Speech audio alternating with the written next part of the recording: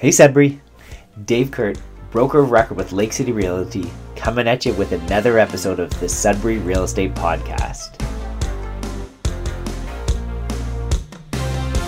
We built Lake City. We built Lake City on rock, and so build Lake City. We built Lake City on rock and Love it. We've got 2 weeks in a row. I know it's been extra busy with myself and my schedule, so I apologize about taking some time off there, but I love to be back on the mic with you guys today. And last night, guys, this time of the year I always get charged up. It's an election season.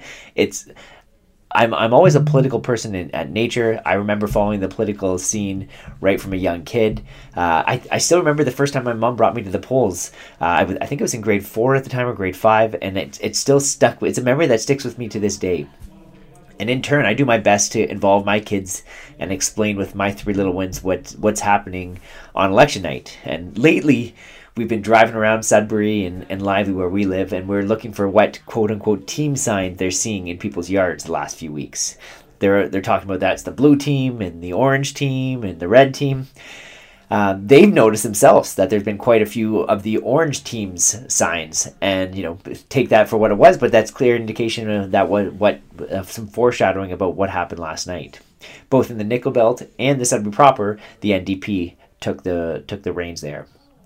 Honestly, I've got a few friends that actually that put their name forward for an election in Southern Ontario, and it takes guts, it takes hard work, a desire to see your community do better to put your name on that ballot.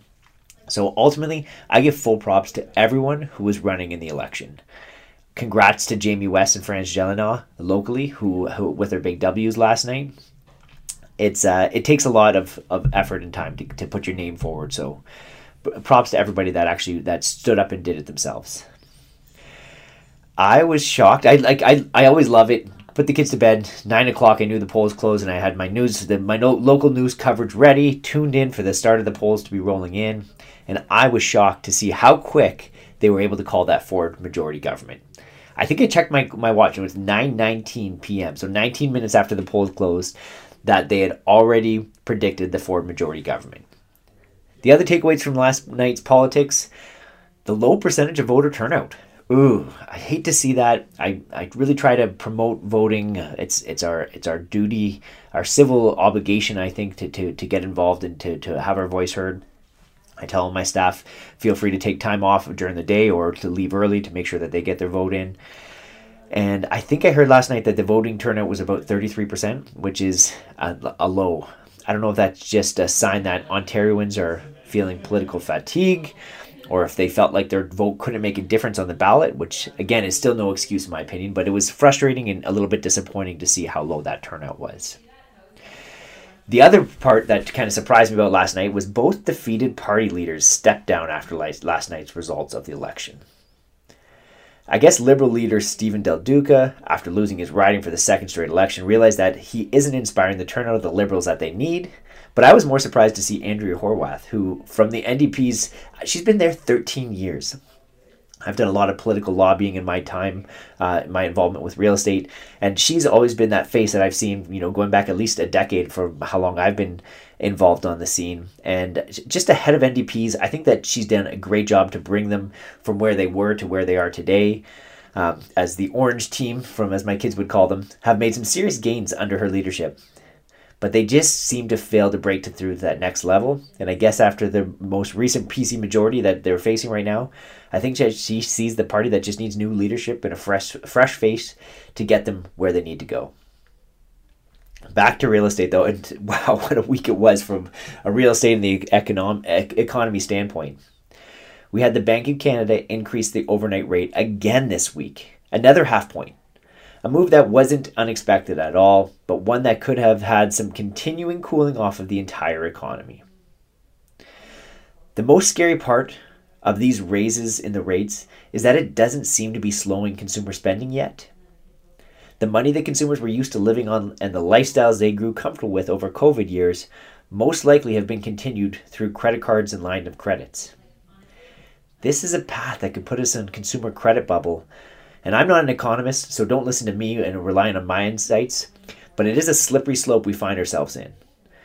It's something that I've done a ton of reading and research on, and I've given a lot of thought to what this would look like and how this would affect the housing market locally and nationally. Reflecting back on our stats from the last 7 days, so we had 57 sales in Sudbury. Another 8 deals are conditional or pending. 45 of the 57 deals were in multiple offers, which is right around 80%. 83 new listings this week. Yeah, that's a big jump. And 212 total listings on the market this week, and that's up from 181 just last week. So that's a big jump there as well.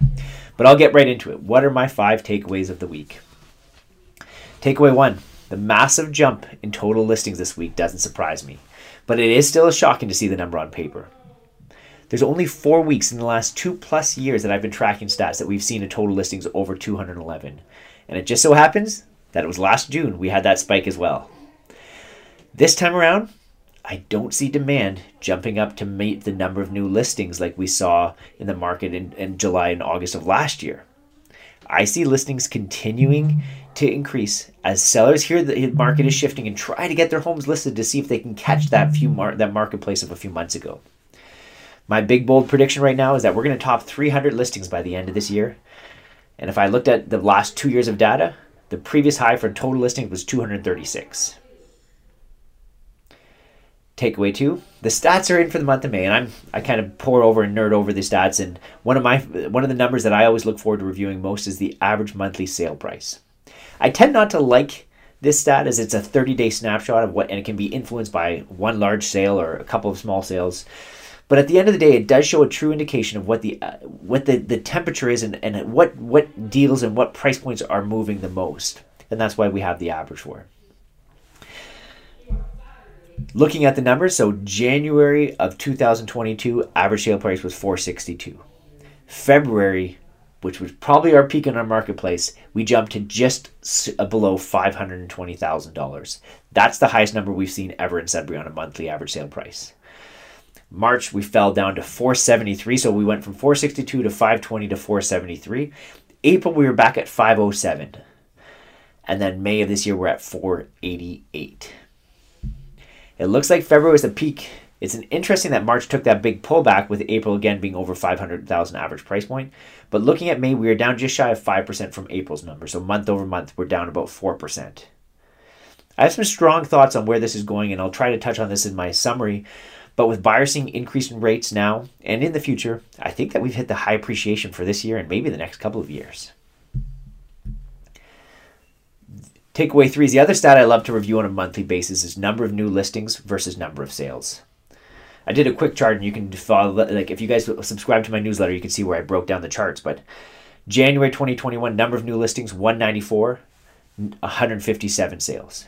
February 2022, number of new listings, 275 with 207 sales. March was 344 new listings with 264 sales. And then April was 386 listings with 236 sales, and May 436 listings with 289 sales. I know me throwing numbers at you over a podcast doesn't help. So again, feel free to subscribe to our newsletter and you can see the chart that I break it down. But the first 3 months of the year, we were averaging about 50 more new listings than solds. That's flipped completely in the last 2 months. And we're 3 times that number. Now coming in about 150 more listings every month, than we have sales. This is a delta that I fully expect to continue, at least throughout the summer, as people typically wait till the summer to get their house on the market. But don't get me wrong, I think the buyers are still searching, and places are still often going into bidding wars. Again, looking at the numbers, almost 80% of the sales were in bidding wars this week. But the shift that is playing out is that buyers are now more picky than they ever have been before. If your house is only okay or so-so, a lot of buyers are saying it's not worth it for them to jump on it. The biggest pool of buyers right now is that first-time home buyers who have been priced out of the market for the last 2 years but are finally seeing some cracks in the armor and saying there's some opportunities to put offers in this marketplace, maybe even with conditions, or at least not having to rush into bidding wars. We've seen it play out time and time again with people in our office over the last couple of weeks. Takeaway 4. The one trend I think we're going to come to a screeching stop in the next 6 weeks is the holding off offers and the extreme underpricing. Currently in this market, we are seeing only 50% of the homes that have offer date actually get offers. It is absolutely crazy that I'm having conversations with sellers in other offices about this, and like sellers that are approaching me and saying, what's going on with this marketplace? And I tell them that's that, and they're like, what? I didn't realize that. The fact that sellers are on the market and not aware of that is completely mind-blowing to me. I think that the other change that we're going to see in the next, with the volume that we're seeing when we have that big delta in new listings to sales every week, is we're going to see this go down to 25% of homes having offers on offer night in the next few weeks. I think at the end of the summer, we're going to look back and realize the advice as agents we were giving to hold off offers will be seen as a mistake in most of the listings. Not necessarily all, but most of the listings. The other trend that's going to start to go away is that underpricing. And like first and foremost, like I feel for buyers. They see these places, they're like, at first, especially when it started happening, they're like, oh my gosh, I could buy this house. No, you can't buy it. The seller's really expecting $100,000 or $150,000 more. I'm having these conversations with buyers that are coming in town this weekend that are saying, oh, this looks like a great opportunity. But really, it's an artificial price on a lot of these homes. This is pure frustration on a lot of parts of buyers. And I think it can actually hurt some sellers who, when they hold off for offers, if they don't get their offers, they relist at what they see as fair market value, and actually might be fair market value for the marketplace. But they've left a sour taste in a lot of the buyers that are looking. And those buyers will avoid looking at those houses in the future. Takeaway 5, my weekly summary of where does the market go from here. I've recently been spending more and more time on Twitter, and I love the instant real-time updates and the ability to keep a pulse on the momentum and shifts in trending topics. I think it's my favorite social media platform that I'm looking at right now. If you follow real estate Twitter in the last few months, especially those vocal influencers in Southern Ontario, you would think that the sky is absolutely falling.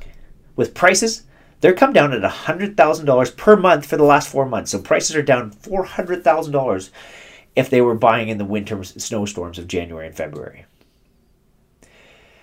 I've given a lot of thought to where values are going to be going locally. As much as it's nice to see what's happening in Toronto, we have to remember that all real estate is local. We have seen prices pull back, as we chatted about earlier. We're down about 4% month over month right now, sitting at just under $490,000 of value. I think that we're going to continue to see this soften, not necessarily fall off a cliff, but definitely soften as we can continue on through the summer. I think buyers are going to be afraid to pull the trigger based on what might come in the future. Interest rates we know are going to continue to go up, and with that, payments will increase as well. The bigger question on my mind, though, is are sellers going to feel motivation to sell at what they might be perceived as lost value compared to what prices were a few months ago? That's going to be a big indication of how desperate the sellers are in the marketplace. The other reason that I could see prices crack would be if buyers have pushed themselves to the brink of affordability with buying the last few months. Don't get me wrong. Me and my wife have good jobs, like we've done well in our life kind of thing. But if I was buying a house at $1.3 million in Toronto, that's a crazy amount of cash and payments that I would have to come up with. Where locally, we had buyers stepping in to buy at $650 or $700. Is this pushing these local buyers at $650 price points to the same limit of affordability as it is in Toronto and the GTA? Maybe. It may be very well that our wages are not what they are down south, as well as the loans from bank and mom and dad that are happening in down Southern Ontario and the GTA are massive compared to what they would be maybe in Sudbury. If locally we've been pushed buyers to their maximum affordability, I do think that we are put in a position where we could see some cracks in the armor and our sale prices could come down in the future. But my overall hunch is that locally buyers haven't taken on the same debt to the same extent as our friends in the GTA. As a small correction may be in order, I think that long term, there's so much strength and positivity and bearishness on Sudbury, bullishness, not bearishness, on the local marketplace. With natural resources, nickel prices being at an all-time high, there's so much development in the mining industry locally that's going to be a strong part of our local economy for the next decades. These are the reasons that I think the correction that we're going to face right now might be a soft one, not like they're experiencing in the rest of the province. Well, that's just my 2 cents. I'm not sure if you agree or disagree, but I love to hear from you guys either way. I love when you reach out. Let me know you're listening to the pod. Thanks for tuning in, Sudbury. Excited to chat with you next week. Until then, we'll see you later.